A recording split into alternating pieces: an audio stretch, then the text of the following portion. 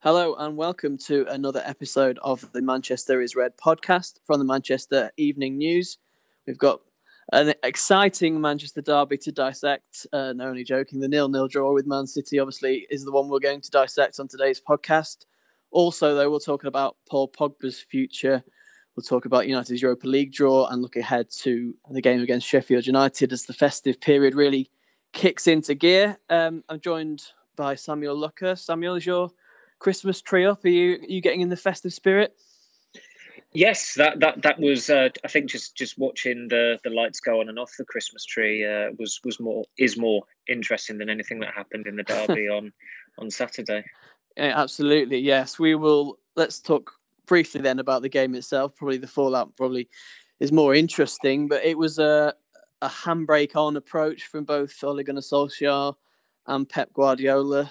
Both teams seemingly happy with a 0-0 draw. Maybe what was most interesting, Samuel, was Solskjaer's comment after the game saying he thought it was the best performance against Man City in his time in charge. Did you go along with that? If you think about the performance that the Etihad last season, I would disagree personally, but what did you think? I think the majority would disagree as well. He did clarify that comment, or was asked to clarify that comment on the Zoom call, and referred to them having more control and City showing them more respect, which they did. I think Guardiola has this tendency that when he's been bested by a team, he then praises them to high heaven and effectively overrates them. I mean, I thought that result of the weekend was worse for City than it was for United. It was interesting that City lined up with two holding midfielders in Fernandinho and Rodri. I was sat in the same row as our colleague at the MEN side, Bajkowski, and he was convinced going into the derby that it would be a midfield of De Bruyne, Rodri and Gundogan, but Fernandinho obviously came back in and played well, but he was pretty superfluous. And it was strange during the second half that where United had expended quite a lot of energy in the first with their high line and pressing and some general intense bursts of play, they clearly were tiring and they were becoming more withdrawn. They were becoming deeper, and I turned to side and said, if City make a couple of changes here, they should win this. And of course, they only made one change, and United only made one change. And really, the most heated it got on Derby Day was about an hour and a half after full time, when one of the Jobsworth stewards was having a quarrel with a colleague over trying to eject us from the stadium. It really said it all. The first booking was in the 79th minute, and the recipient, Harry Maguire, was captured at the end, having a man hug with John Stones, which went down as badly as you'd imagine it would, with a lot of supporters from various generations. But I don't necessarily think you have to be born 10 years ago or be a millennial to look at that and just despair at it, because it was kind of in keeping with the whole hollow occasion of a derby without supporters. It's the worst derby there's ever been. I think it's fair to say it's probably the worst that my father has seen, that his father would have seen, or whatever. It's that there've been 0-0s in recent years, but there was Fellaini headbutting Aguero. There was a blue moon and a red flare before the November 2010 derby. There was a turgid one during Van Gaal's time, but I think United should have had a penalty in it. So there was that to talk about. The one at the weekend, even VAR can cause a controversy because Rashford was offside, and it really did need something. It just needed a goal. It needed Riyad Mahrez to score when, frankly, he bottled it. Really, it was a brilliant counter attack. It was the only clear cut chance. At full time, I saw the statistics said United had 2 attempts on target. For the life of me, I cannot remember the first one. I remember Fernandez's very, very tame effort at the end, but the other one I can't recall. I've no recollection of it whatsoever. No, I'm struggling too. I think it was probably from far out and didn't really trouble Edison. I guess for me, the highlight of the game was Fred's pirouette turn away from Kevin De Bruyne, which everyone gifted up on social media. That was quite enjoyable. But do you think, really, Samuel, that game would have happened that way if fans had been present in the ground? I just think that there's no way a full Old Trafford crowd would have allowed United to be so passive, especially when City were clearly vulnerable and there for the taking. No, and I've said this before. I think like there's in Back to the Future, they talk about the time space continuum and how the slightest alteration can change the face of history, and that does apply to general life. If you hear something that someone said to you in the crowd, you're going to change. You might turn and things change completely thereafter. Just something very minor like that. So. And that's applied across the board ever since games restarted in June. There's no way, I don't think Aston Villa would have beaten Liverpool 7-2. I struggle to believe that Tottenham would have trounced United 6-1, and there have been other freakish results during that time as well, not just in the Premier League, but on the continent. Germany annihilating Spain 6-0, I think it was, last month. So but the whole fans excuse, I don't think it's so much of an excuse because these players have got used to it. I just think that it was interesting that City seemed to have undergone an identity change, in that it's not a coincidence that the last time they conceded a goal was to Mourinho's Tottenham. And it's almost as if, a little bit like Mikel Arteta after Arsenal lost to Tottenham last season, it was almost as if the blueprint for winning the FA Cup semi-final and the final for Arsenal after that was in that game and the way Tottenham beat Arsenal. And now you've got Guardiola, who Arteta was his understudy, and Guardiola is one of the most fated coaches of the last 15 years, and rightly so. But it's almost as if after that Champions League elimination to Lyon, and after losing twice on the trot to Mourinho, he's had an epiphany and thought, well, if I want to join Ancelotti, Zidane and Bob Paisley in the company of 3 European Cups, maybe I'm going to have to pull the shutters down once in a while. And that's what he did at the weekend. But he has had that tendency in the past to overstate and overestimate a team after they've bested him. Lyon did it to City in the group stages a couple of years ago, I think it was. And then obviously they beat them in August in the Champions League knockout stage, and City's setup was completely wrong. I think it was only Guillaume Balaguer who said there was nothing wrong with it, and I think everybody can work out why he said that.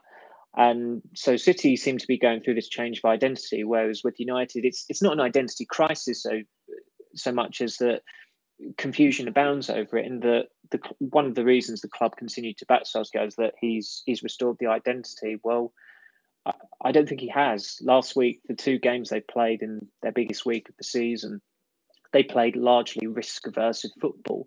There were 8 defensive players starting in Leipzig. 2 substitutions went unused against City. They had 2 attempts on target against City, apparently, and they've not scored a goal from open play at Old Trafford in the league for 460 minutes, I think it is. So I don't quite see how he has restored the identity. And I mean, the most compelling viewing during the derby, was the debate between Richards, Keane and Neville afterwards. And what Gary Neville said about United being a team of moments or counter-attacking under Solskjaer is absolutely right. Although they have periods, or there's the odd game where they will control it, I'd say Southampton and Everton are examples of that.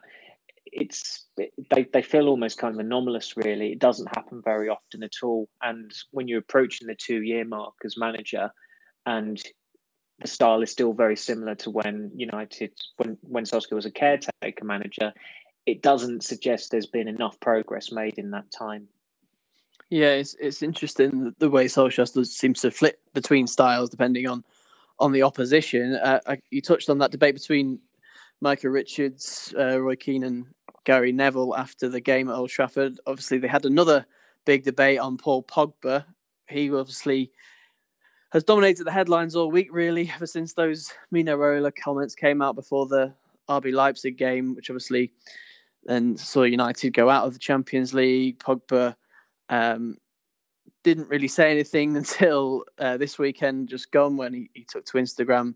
But he didn't maybe say what United fans would have wanted him to say about Mino Raiola. Should we put it that way, Samuel?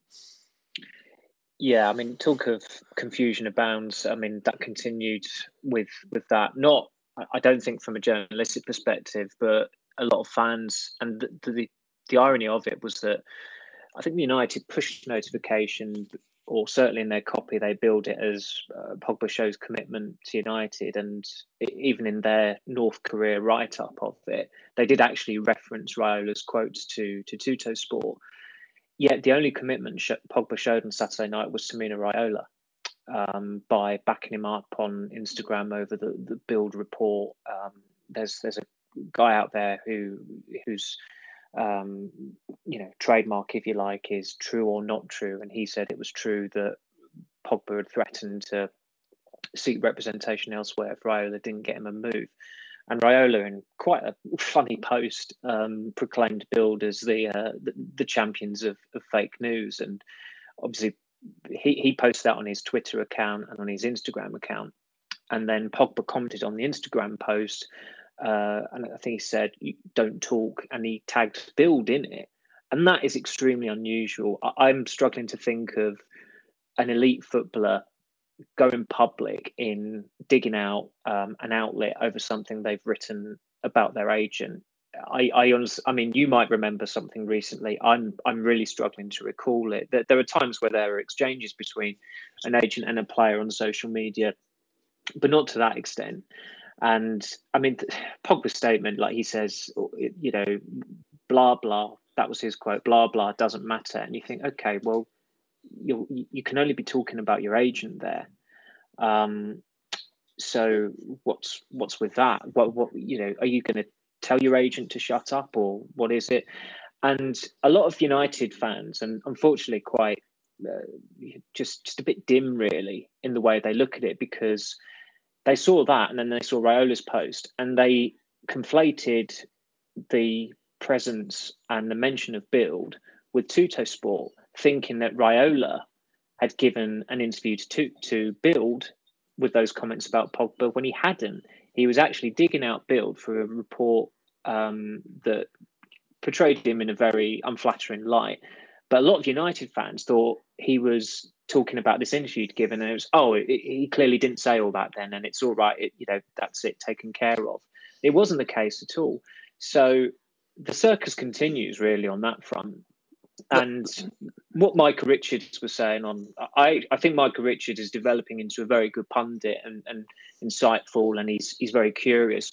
But he talked some absolute guff about Pogba the other night when he was saying, like, he essentially said he's been sold apart, but they need to build a team around him. They were building a team around him. They had Ibrahimovic there, who was his fellow Raiola stablemate. Mkhitaryan was there. Matic came in to free him up. Fred came in to free him up. Lukaku, his mate, came in. They did build a team around him. And it's why there are times on these punditry panels, and it doesn't happen so much on telly, but it does sometimes on radio. But sometimes you do need a journalist in there to actually clarify what happened, because it's a very different prism you're looking through compared to a former footballer. And as I said, the circus continues. Everybody knows Pogba does not want to be there and has not wanted to be there for upwards of 2 years. They just need to get him out of the club as soon as possible. And Keane was right. Manchester United will survive, and frankly, they will be better off without Pogba. But I don't actually blame. Up until that statement on Saturday night, I didn't really see anything Pogba was doing wrong. There's nothing remotely controversial about wanting to leave a club that have not won anything in nearly 4 years, who have not progressed as he would have liked. He's a player who's a World Cup winner, who has harboured a desire to play for Real Madrid for a long time, who likes the prospect of returning to Juventus. There's absolutely nothing wrong with that whatsoever, at all. I think what actually exacerbates the whole situation are these so-called United fans who back Pogba over it, because no genuine United supporter can back Pogba over any of this that's going on. However incompetent the club might be with the handling of it, you cannot be a genuine United supporter and side with him over this whatsoever. It's purely impossible. And I suspect those who are siding with Pogba over it will not be supporting Manchester United next year when Pogba is playing in Spain or in Italy or wherever. No, well, you get this culture now, don't you, of fans just supporting individual players rather than teams. Exactly, especially prevalent on social media, isn't it? I've never particularly understood it myself, but there you go. I guess some of the reaction to that Pogba Instagram post was probably United fans wishing that he'd said something different, that he had maybe taken Raiola to task a little bit over his comments, but that wasn't going to happen, was it? No way. In terms of a departure, is it realistic to think that a January move for Pogba could happen, or is this an issue that United are going to have to face until the end of the season? I feel like Solskjaer will either get criticism or praise for either picking or dropping Pogba, depending on the outcome of each result, and if it does continue on into the summer. Well, that was another issue of the derby at the weekend, in that it was so dreary and dull and tedious that you couldn't do pieces on some of the contentious calls. De Gea started over Henderson, but the only shot he had to face, I mean, he could have been chained up and not allowed to move. And I think Mahrez would have still hit him. Pogba started after everything that had gone on and played decently. He was absolutely fine, but there were a lot of 6 out of 10s in the game because that was how bad the game was. So I think it's inevitable he's going to start again. I don't think anything's going to change over that. I suspect when Solskjaer was asked about Pogba again on Wednesday ahead of the Sheffield United game, he will refer to Pogba's statement as if that draws a line under the matter, when it really, really doesn't. I mean, the other thing about it was that United actually commented on Pogba's post with a love heart emoji, which effectively was like a public endorsement of player power. It was another act of indulgence of a player who is doing his utmost to actually get out of the club. But unfortunately, there are quite a lot of people at United who value social media likes over the team actually winning trophies. But you could have a whole separate podcast on that. So for now, until Pogba leaves, I think Solskjaer will try and maximise and make the most out of him, and he could live or die by that. Given that if Pogba doesn't play well and United's form falls off a cliff, then that will be cited as poor management or weak management.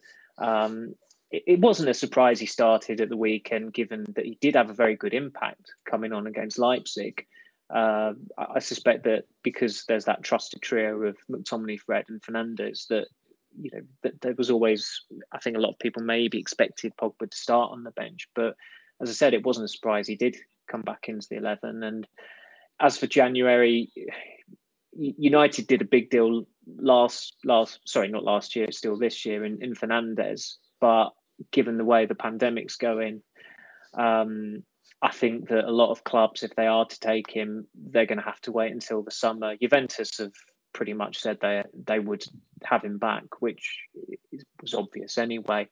But from what I've been told, I think in terms of the price, United would have to drop their valuation of him substantially if Juventus were to afford him. And then you wonder, is it going to be player plus cash? And unfortunately, that's brought up all these Ronaldo reports, which are probably just more tedious than the game at the weekend. Yeah. Do you think United should lower their asking price and just allow Pogba to go in January? Would that just solve the problem far easier, or is that poor negotiation in the transfer market if they do that? It would be understandable, but I suspect that if there's a possibility of him having a good end to the season, and he has that incentive in that there's a major tournament coming up in the summer, so he needs to have some momentum going into that. I suspect he's guaranteed of starting at the Euros, irrespective of how the rest of the season pans out. United, given his loyalty to Deschamps and vice versa. I think all of his caps have come under Deschamps. Deschamps has been the France coach that long, so I don't think there's any suggestion there that his place is in jeopardy or anything like that, despite the how formidable that France squad looks. But the proof from a footballing perspective, you would say let him go next month, even though the ideal time would be to let him go in the summer. And part of United must think, well, we can't kowtow to what Raiola has said, and Raiola has obviously said, he's got to go next month. That's the best case scenario. That would be best for everyone. And I'd understand if an element of United was thinking that we can't bow to his wishes. We've got to sell him at the sensible time, which is the summer. And I mean, I'm sure a lot of United fans have said they should have sold him last year or this year. This summer window coming up, if Pogba is still at the club, is pretty much the only chance they've had to sell him. In 2018, it was a no-go. Nobody was ever going to afford him in that summer, and nobody came close to. In 2019, it was a similar situation, even though he tried to engineer something and Raiola tried to engineer something with their public comments at the time. This year was absolutely no chance because of the pandemic as well. I think if there hadn't been a pandemic, he wouldn't be a United player at the moment. So 2021 has to be the time, especially given his contract situation as well. So I'm sure United will get a lot of flack from people saying they should have sold him 2 or 3 years ago, this, that, and the other. But realistically, 2021 is the only year that has arisen where you've thought going into it that, yeah, this is the time to sell him, and they should sell him really as well. Yeah, and United being United, they'll probably inevitably get some flack for selling Paul Pogba, even though lots of pundits have been telling them sell him for the last 3 or 4 years. That's just the circus that tends to surround United and Paul Pogba as well.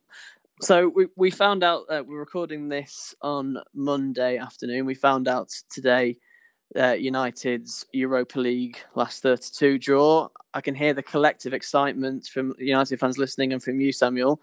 But here we are. United are in the Europa League. It's something, again, they're going to have to get used to. And they've been drawn against Real Sociedad, which is a tricky tie, isn't it, really? And a reunion with a familiar face in Adnan Januzaj. It's certainly warmed my appreciation for the Europa League. I was dreading it when I heard that anthem, and they took about 15 minutes just to start the draw after the original time it was scheduled. But it's a tie with subplots, as you say, with Januzaj, with David Silva coming back to Manchester. San Sebastian looks a beautiful location. I mean, some of the guys were out there a few years ago in the Moyes season, which was the only time United played Real Sociedad. And some others actually went back out there, I think, to interview Moyes when, of course, he took over as Real Sociedad coach as well. So I actually think it's probably the standout tie from the draw, and there's a lot of interest in it as well. At the moment, Sociedad are top of La Liga. It's 2 teams in the upper echelons of 2 of the big 5 leagues in Europe. So it's probably the best draw from a journalistic perspective we could have hoped for, because there are some really interesting narratives there to get stuck into, be it Januzaj or Silva, or even just like I remember our erstwhile colleague Kieran Kelly doing a really interesting piece on Griezmann's first appearance, and I think indeed only appearance at Old Trafford, which was with Sociedad back in 2013 when he hit the crossbar with a free kick. So there is, as I said, I think when you can draw 2 teams together from 2 of the big 5 leagues, and given how well Sociedad are doing this season, it doesn't feel like a Europa League draw. It does feel like more of a Champions League draw. So that's an immense relief, given some of the other names that United could have been paired with. Absolutely, yeah. I think some of the other names might have tested both of our spelling as well. But I can endorse San Sebastian as a city, having gone there on holiday actually in 2019. It is absolutely stunning, and it should be a very interesting game. How do United approach the Europa League? They obviously don't want to be there, but do they go all out and try and win it Jose Mourinho style, or is it a chance for Solskjaer to rest players and to rotate his squad, or does that depend on maybe how the league campaign's going by February and when the Europa League resumes? I think they have to go for it, really. I mean, the league situation is surreal in that United are.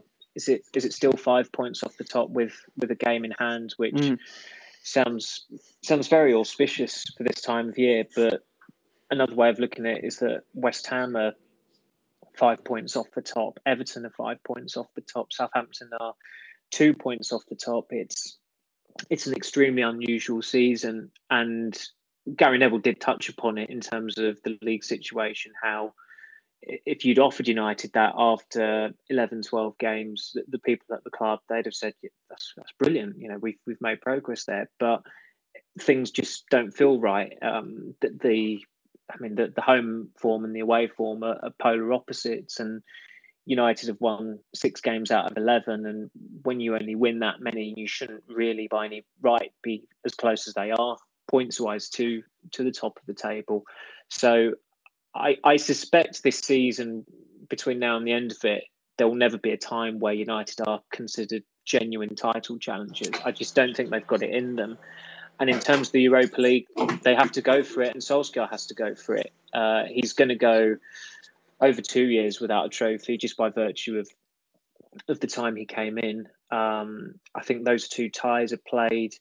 I think the second one is played the week of what is due to be the League Cup final. And of course, United might be in that. So they've got to try and go for all the trophies they can go for, because as you've seen with Louis van Gaal before, you can win a trophy but not secure Champions League football and still get the sack.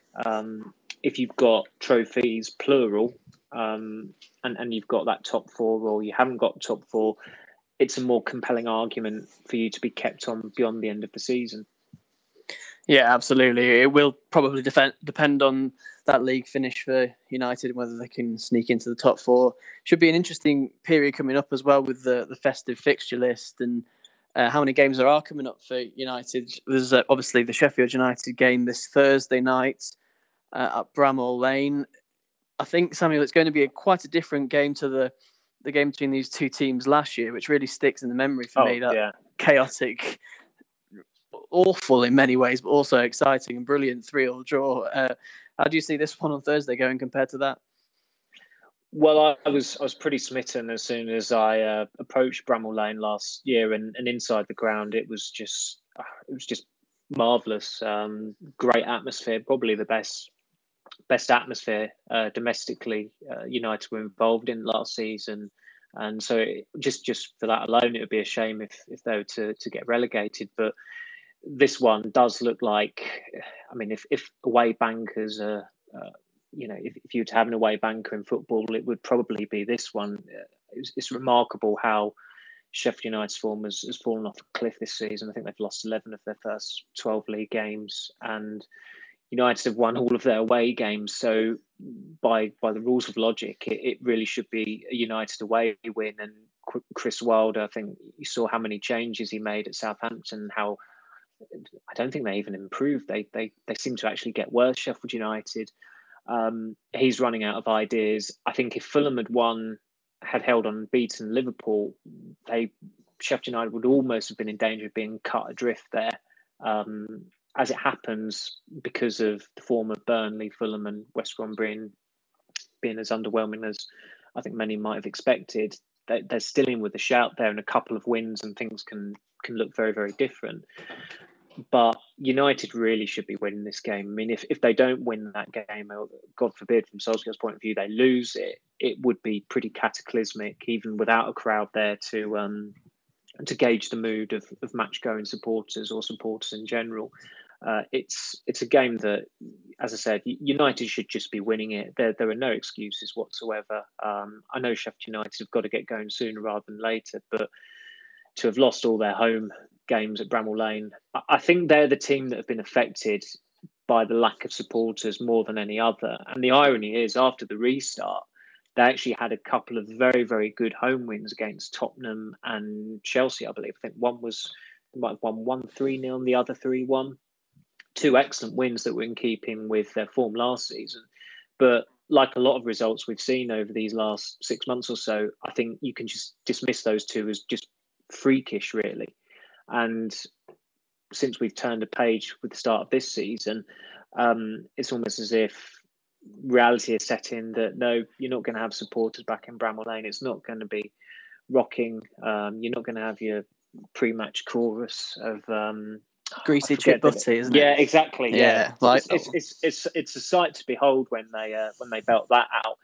And unfortunately for Sheffield United, they've been completely thrown by that. So, as I said, I think United could even play pretty badly in this game and win. I think as long as they concede first, they should be all right away from home, obviously. Yeah, obviously, yeah. Let's concede first and then score 4 or 5 maybe. But it does feel like one of those where it's almost too obvious, too easy that United win the game because of the form, their away form, and Sheffield United's general form this season. But I'm going to ask you to stick your neck on the line and predict what may be one of the easier predictions of the season. Is this the case? 2 or 3 goal margin victory? Yeah, I would say so. I mean, I am getting into the habit now of in the blog giving a team sheet prediction because it's more accurate. And having said on the Friday podcast that I thought City would win, when it came to the team sheets dropping, I called a draw for the derby. Yeah. But I suspect that my opinion won't be changed even when the teams drop at Bramall Lane. I'd say 3-0 United. Yeah, unless United accidentally field the under-18s by mistake. Yes. You probably should be on safe ground, but we'll see in the next edition of the podcast. Obviously, we'll review that game, and there's festive games as well against Leeds and Leicester to look forward to as well, and the Carabao Cup tie against Everton as well. So lots to look forward to for United after an interesting week. Not so interesting Manchester derby, but thanks, Sammy, for joining me today. Thank you very much. And we'll be back for another episode of the Manchester is Red podcast very soon. Please leave us a like and a subscribe and get all the latest United news on the Manchester Evening News website. Thanks for listening.